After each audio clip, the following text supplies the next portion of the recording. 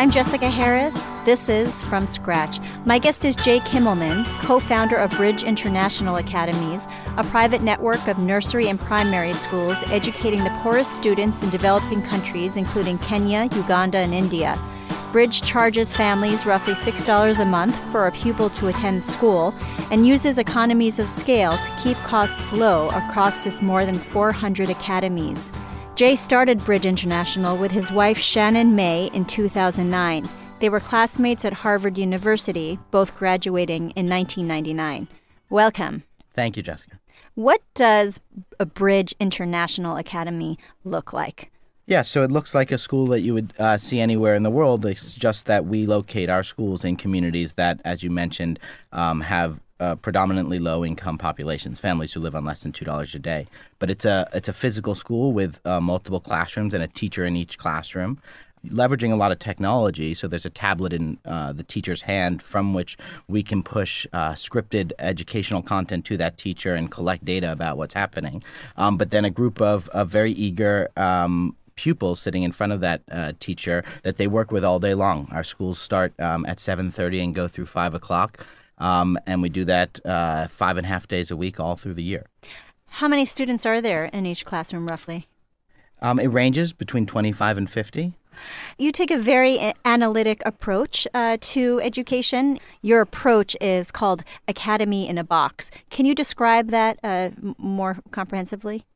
Sure. So we take an approach similar to what other large-scale global retail or service providers have done. So systematizing sort of every different aspect about what it means to provide education, from what happens inside the classroom to what happens in order to get a school to come into being. And so for Bridge, some examples of that are all of our teachers have tablets that run a custom set of applications, and we can deliver real-time instructional content to them. But then we can monitor what's happening in the classroom by collecting information about pupil performance and teacher performance and feed that back in a data feedback loop. So roughly every 10 days, we get 250,000 test scores into our system that then we can analyze and figure out this is where we're doing well, this is where we haven't hit the mark, and then have processes and systems to improve upon that. And we take that approach across the whole spectrum, from the inside the classroom to how we build schools to where we locate them. So it's a very data-driven approach to ensuring that we deliver upon our promise. You referred to the model being similar to how global retailers think about growth.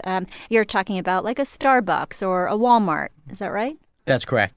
You talk about the teachers having electronic tablets or Nooks because instruction is scripted. Everything is very standardized.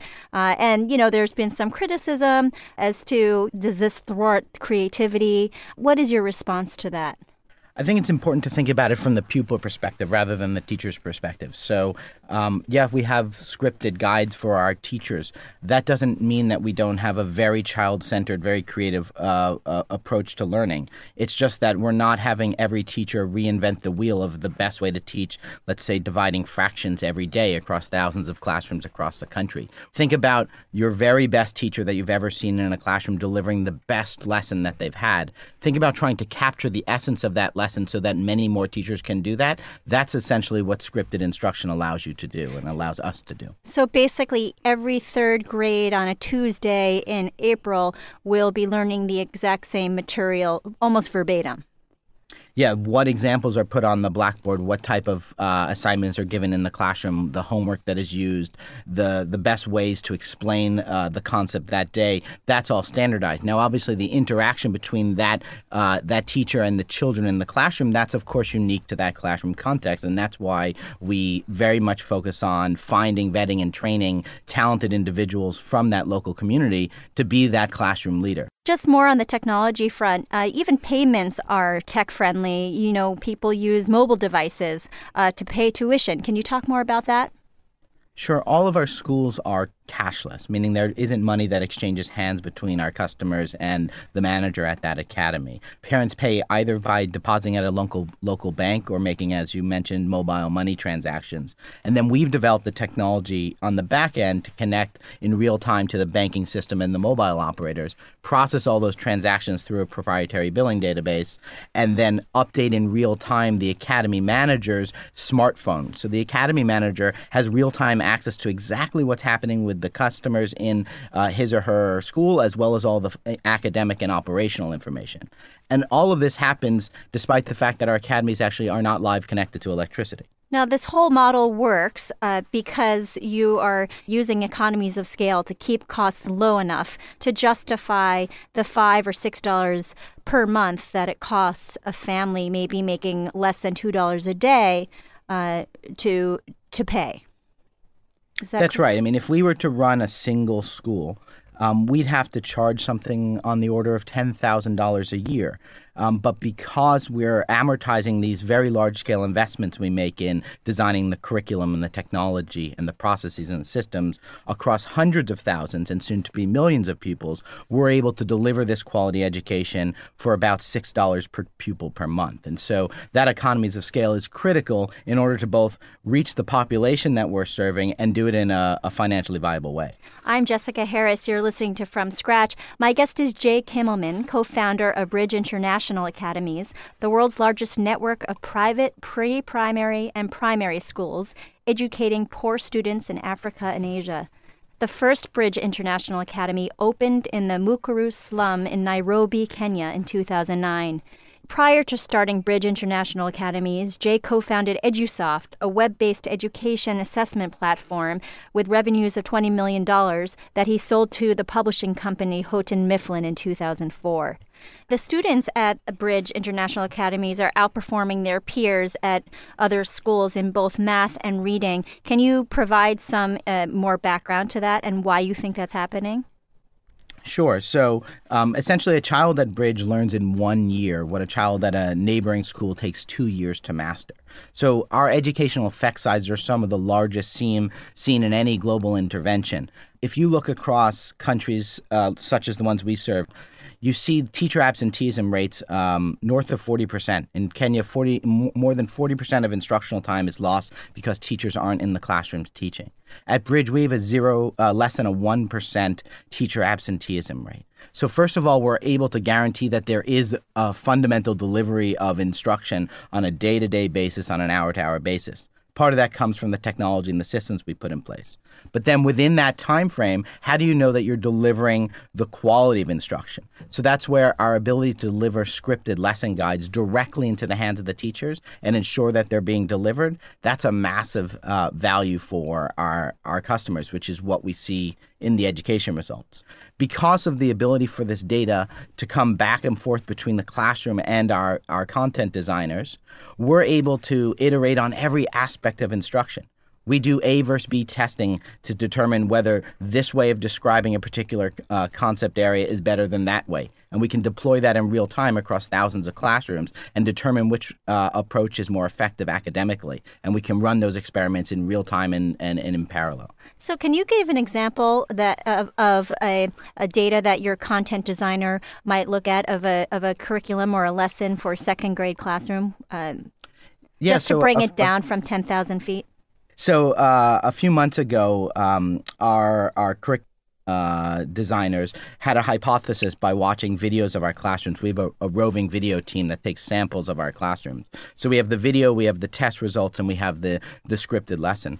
And there was a hypothesis that at the end of science lessons, we typically, just like many other schools, would have an example for the pupils to work on by themselves. And typically we'd do that as an open book example, meaning that they could use the textbook as a guide. And our curriculum developers had a hypothesis that for a significant percentage of pupils, that textbook being open was essentially like an intellectual crutch, and that it wasn't forcing them to reach sort of deep enough for the material to really click. So we ran a short cycle randomized control trial. In 1,000 classrooms, we tested what would happen if after 10 days of lessons, we would pull the textbook back and not have an open book. And in another couple thousand classrooms, we would leave it open book. What we found, we got 250,000 test scores come in. We found that with statistical significance, pupils gain on average around 8% on understanding that content area by not having the textbook in the class. So now we apply that to other science lessons of a similar ilk. So it's those types of learnings that if you can do that again and again, you're able to learn faster about how children learn than sort of anywhere else. Now, we talk about these content designers, and I'm thinking of like Wizard of Oz, how the wizard's behind the curtain. Where are these content designers helping to perfect the curriculum of these hundreds of thousands of students sprinkled throughout Africa? They're actually all over the world. We have a team in Kenya, a team in the United States, and a team in India currently. In the United States, your office is in Cambridge? Yeah, in Cambridge, Massachusetts, we have a small R&D hub for both our academic and our technology team. You have a background in education, technology. Prior to starting Bridge International Academies, you co-founded a company called EduSoft, which basically was a web-based platform for student performance assessment. How would you describe it? EduSoft was the leading assessment platform company for K-12 in the U.S. So we provided tools for teachers, school and district level administrators and up from there to make data-driven decisions about the instruction that happens in the classroom.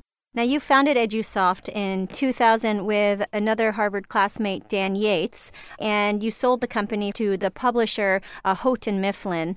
And it was after that sale that you and Dan decided to go travel the world. Dan went with his girlfriend to Latin America, and you visited yours, Shannon May, in China. And Shannon was a classmate of yours from Harvard, but you hadn't met her until your fifth reunion. Is that right? That's right. We were in the same class, and we always joke because we never ran into each other, and our circle of friends virtually don't overlap. So we always joke which one of us is making up the story about going to Harvard. Mm. And when we did meet at our fifth year reunion, I was in the process of selling our EduSoft and then planning on moving to Barcelona for a while. And Shannon, whose background is in anthropology and economic transformation, was planning to move to a very poor rural village in the mountains of northeastern China. So, obviously very similar paths. And so I decided to skip Barcelona and move to a small farming village in northeastern China. It was in this village in China where the idea for Bridge International came to be. Can you talk about the genesis of this idea? Sure. So Shannon and I were thinking sort of very big picture.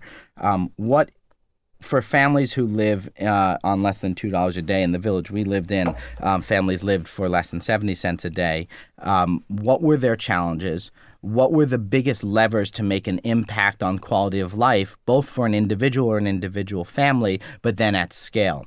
And came to the conclusion that basic primary education was one of the biggest levers that you could have, both for an individual, but also at scale. There were a few different examples in the village that really brought this point home. So, you could walk down the path in the village and look at different people's homes, and based upon the construction quality, what they were made out of, what the windows were made out of, you could then see a strong correlation between literally the quality of the construction of people's houses and whether they had access to a basic quality education. We lived next door to an old gentleman named Lao He. And he was a 70-year-old man who for most of his life had, for livelihood, had raised cashmere goats for their cashmere and sold that off. But due to his age, he was no longer able physically to do that. And so he recognized that if he wasn't able to change his livelihood, that would be the end. This gentleman, though, happened to be one of the individuals due to the previous communist era who had access and had gone successfully through a basic primary education. This man had a daughter in a nearby village, and he asked his daughter to buy him a book on how to rear smaller animals that didn't need so much tending. He figured out that if you raise foxes and other small animals, how much input costs there were, what would be the profit of that, how much he could sell his current goats for. And he essentially built an entirely new business model for his life. And we watched this transformation happen successfully. And if he didn't have the ability to read with real comprehension, to do the basic math and problem solving that was needed to basically figure out this life-critical example, that could have been the end of a prosperous life for this man. And so seeing that really in many ways hit home, just that, basic education isn't just sort of, we need to do it because that's what society says to do, but these are life-critical skills and fundamentally alter someone's potential. So we started digging into that area much more deeply. What was going on personally? I mean, here you are, you moved to rural China with a girlfriend whom you met very recently to a completely different job in a way. Was this like, oh, what a nice adventure? Just the whole experience of, Sure. Here you're in this high-tech, venture scene with the sale of EduSoft, and now you're, in rural China with a woman you love. It was a pretty big difference to move to rural China from living in San Francisco. The village we lived in was a real mountain village where, in the winters you had 40 degrees below weather, no indoor plumbing, no indoor heating. When I moved to China, I didn't speak a word of Chinese, and no one in the village obviously spoke a word of English. So that was a big challenge. I was essentially the village mute for the first period of time. There were a lot of very interesting learning experiences through that. I remember having a lunch early on with a group of men from the village who had sort of cajoled me into coming to lunch at one of their homes. And when you're living in such cold environments, drinking the local 140 proof grain alcohol is the common practice, 3 meals a day. And I remember getting to the end of the lunch, and the only word that I had known at that point was the word for enough. So at one point, enough of the alcohol or enough of the lunch. And then realizing towards the end of the meal that I was actually having this lunch, this very boozy lunch, with the teachers of the local primary school. And it was a weekday, and school was still in session. And so, some of these experiences were actually some of the ones that, led us to understand some of the challenges that families face who, are trying to access the education. But for me personally, it was really about learning what is life like for a large fraction of the world's population, but learning it personally, right? Mm-hmm. What is it like to have to go and get the wood for the fire, and how much time does it actually take to do the basics of keeping warm and feeding yourself? A lot of my friends and family were asking, well, we understand Shannon's finishing off her doctoral dissertation. What do you do all day? You don't technically have a job there. What is it that you do all day? And the answer is really everything that it takes to live and survive, right? For families who live in these communities, there is an enormous amount that it takes to just do the basics. And that, in many ways, was the experience that we were living. And this, by the way, is a Jewish kid from Long Island, New York. Your first school you built actually in Nairobi in the Mukuru slum, which was in 2009. Why did you choose Kenya specifically? As an organization, as a company, we're very data-driven, and we started out that way. So once we had developed and designed the sort of basic business model for Bridge, the next question was, where would be the best place to start, knowing that we were always looking to be a global player. So we took about 25 countries across Africa and elsewhere, and identified what we thought were the 5 or 6 key business drivers that would make success in the first country. Things like overall population size, population density, broad acceptance of private schooling, and a few others. And we created a spreadsheet. Kenya came to the top of the list, so we bought our airplane tickets and moved to Kenya. Without ever having been there before? You just kind of... We had done research in a few countries, so we had been there before from a research perspective, but not from a living perspective. When Shannon and I got married, we had an extended honeymoon throughout Africa, of which a significant portion, if not the majority, was actually doing a lot of firsthand primary research in the communities that we were thinking about serving. Well, Shannon and you knew that you wanted to be life partners. How did you know that you wanted to embark on a professional career together? Was that just an easy, obvious choice? I think it came from a shared passion around the type of work we wanted to do and the type of impact that we wanted to have. It wasn't sort of a grand plan when we were on our first date in San Francisco, but I think when the stars aligned, you go for it, and it's been an incredible journey ever since. I'm Jessica Harris. You're listening to From Scratch. My guest is Jay Kimmelman, co-founder of Bridge International Academies, the world's largest network of private pre-primary and primary schools educating poor students in Africa and Asia. Bridge International Academy's investors include Bill Gates, Facebook founder Mark Zuckerberg, Omidyar Network, and Khosla Ventures. I want to talk about raising capital. You decided instead of it being a nonprofit endeavor that this would be a for-profit company. What was the posture of investors to your idea of global, of retailing, basically, education? Initially? Yeah, initially. Yeah, it was pretty. It was a pretty difficult road. There were, I thought that given my history of, running and starting and selling a successful startup, that that road to fundraising might be a bit easier. But given the if you will, the craziness of the idea and the scale of the idea, I think it was a pretty tough climb. I mean, first we were starting a business to provide education for the poorest families on the planet, and to get people to understand that poor customers are no different than wealthy customers. The only difference is that they have less money. Was a big challenge, and that they spend money on education, a huge challenge in terms of getting people to understand that. I mean, despite the fact that families who live on less than $2 a day, they currently spend $50 billion a year on nursery and primary school. That was something that was very difficult to get across. And then when you add into that we were going to then run the world's largest chain of schools done anywhere in the world in some of the toughest business climates. And because of the lack of infrastructure in our communities and countries we were going to work, we were going to have to be completely vertically integrated. We were going to have to build our own construction company, our own real estate acquisition company, run our own call center, do our own publishing and printing. In many ways, the idea was just too big for people to sort of grapple with, particularly sort of at the idea stage. So it was a pretty big hurdle. Initially, we funded the company ourselves.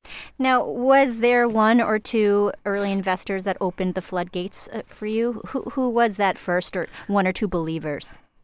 So our earliest large-scale investor was Omidyar. So the Omidyar Network, which was founded by Pierre Omidyar, the founder of eBay, was our initial largest sort of anchor investor. And they saw, they had made a specific decision that they were going to focus on markets and customers like the ones that we were going to serve. And obviously, Pierre, through his eBay experiences, understood the power and economies of scale and the power of technology to make a market much more servable. And then as we started to scale out, education-focused investors such as Learned Capital, and then large-scale venture firms who see huge market potential and teams that have proven the ability to execute, like NEA and Khosla, were able to see, wow, there's a $50 billion market and only one provider that has any credible story about providing this. That's a pretty attractive opportunity. Did you have self-doubt in the early days when you had all this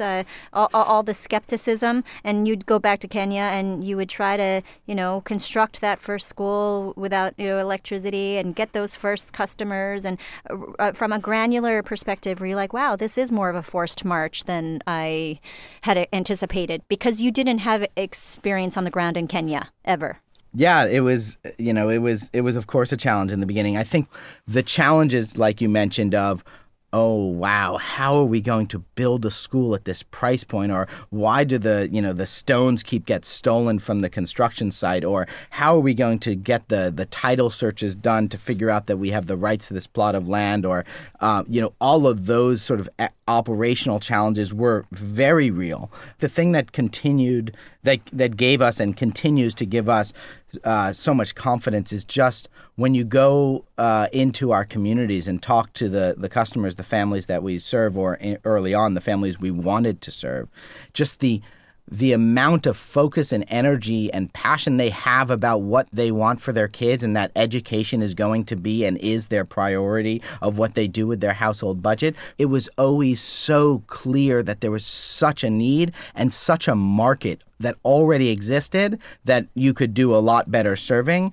That was probably the most sustaining sort of element of why this made sense and why it was obvious that something was going to be possible. Now, what other problems arose that were just so outside of your realm of imagination?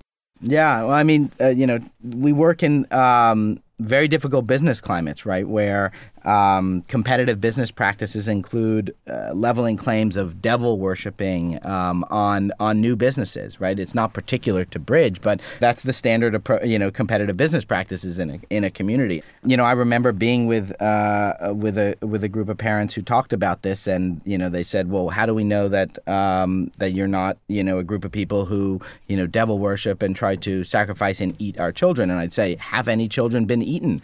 Just really bringing it back down to the details about, what it is we were there to do. What have we done? Are, folks happy with the quality of the education? Yes. And sort of, dealing with it as a practical matter. The bigger challenges, though, that we faced on the ground were things, such as how do you construct schools at the right price point and so quickly? We currently build a school from start to finish in about 14 calendar days.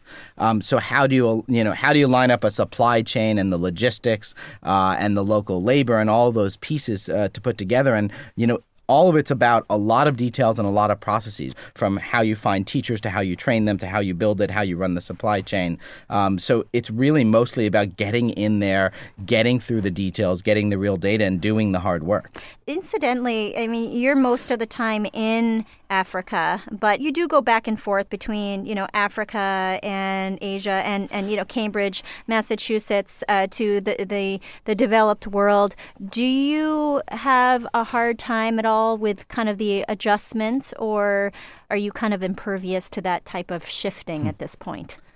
Well, I spend 98% of my time in Kenya, and I've lived in Kenya for the last 7 years, and that's where my family is, my two girls.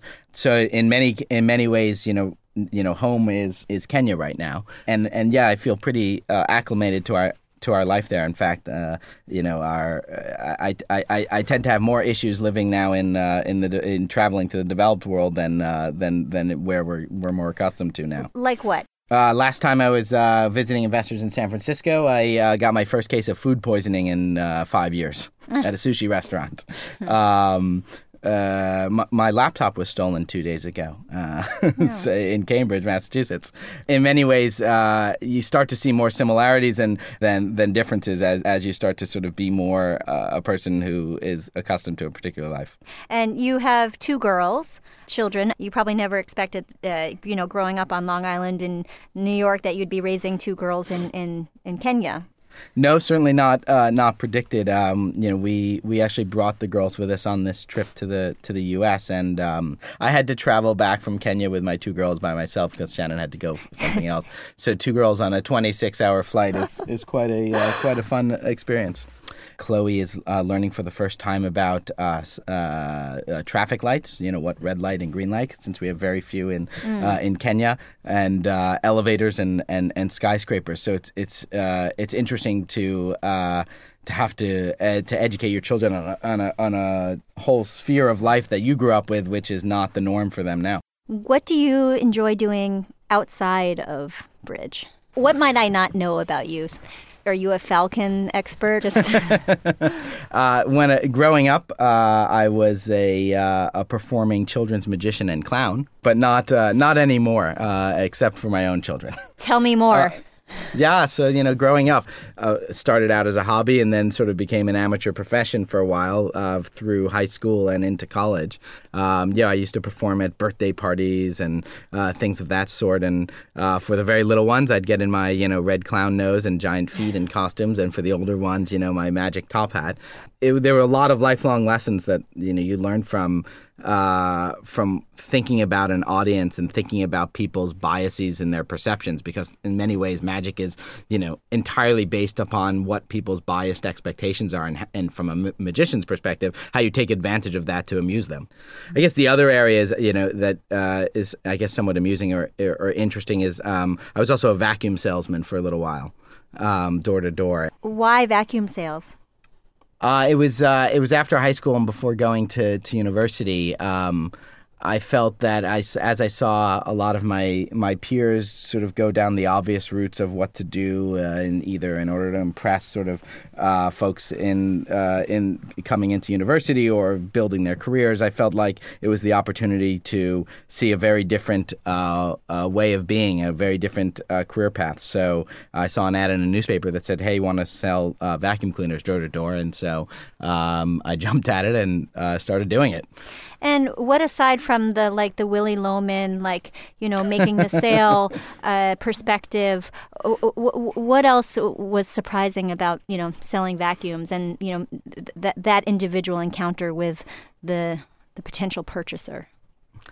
I think mostly it was about the perseverance, about sort of how many people you needed to talk to. We sold very expensive vacuum cleaners who weren't, naturally in the market for a very expensive vacuum cleaner. And, the number of doors that are slammed in your face, or the number of people who ask you to leave their premises, although oftentimes not as nicely. But, the ability or the need to sort of keep strong and keep at it. That I'd say that perseverance piece was pretty formative. Well, thank you very much for joining us. Thank you so much, Jessica. My guest has been Jay Kimmelman, co-founder of Bridge International Academies. I'm Jessica Harris. This is From Scratch.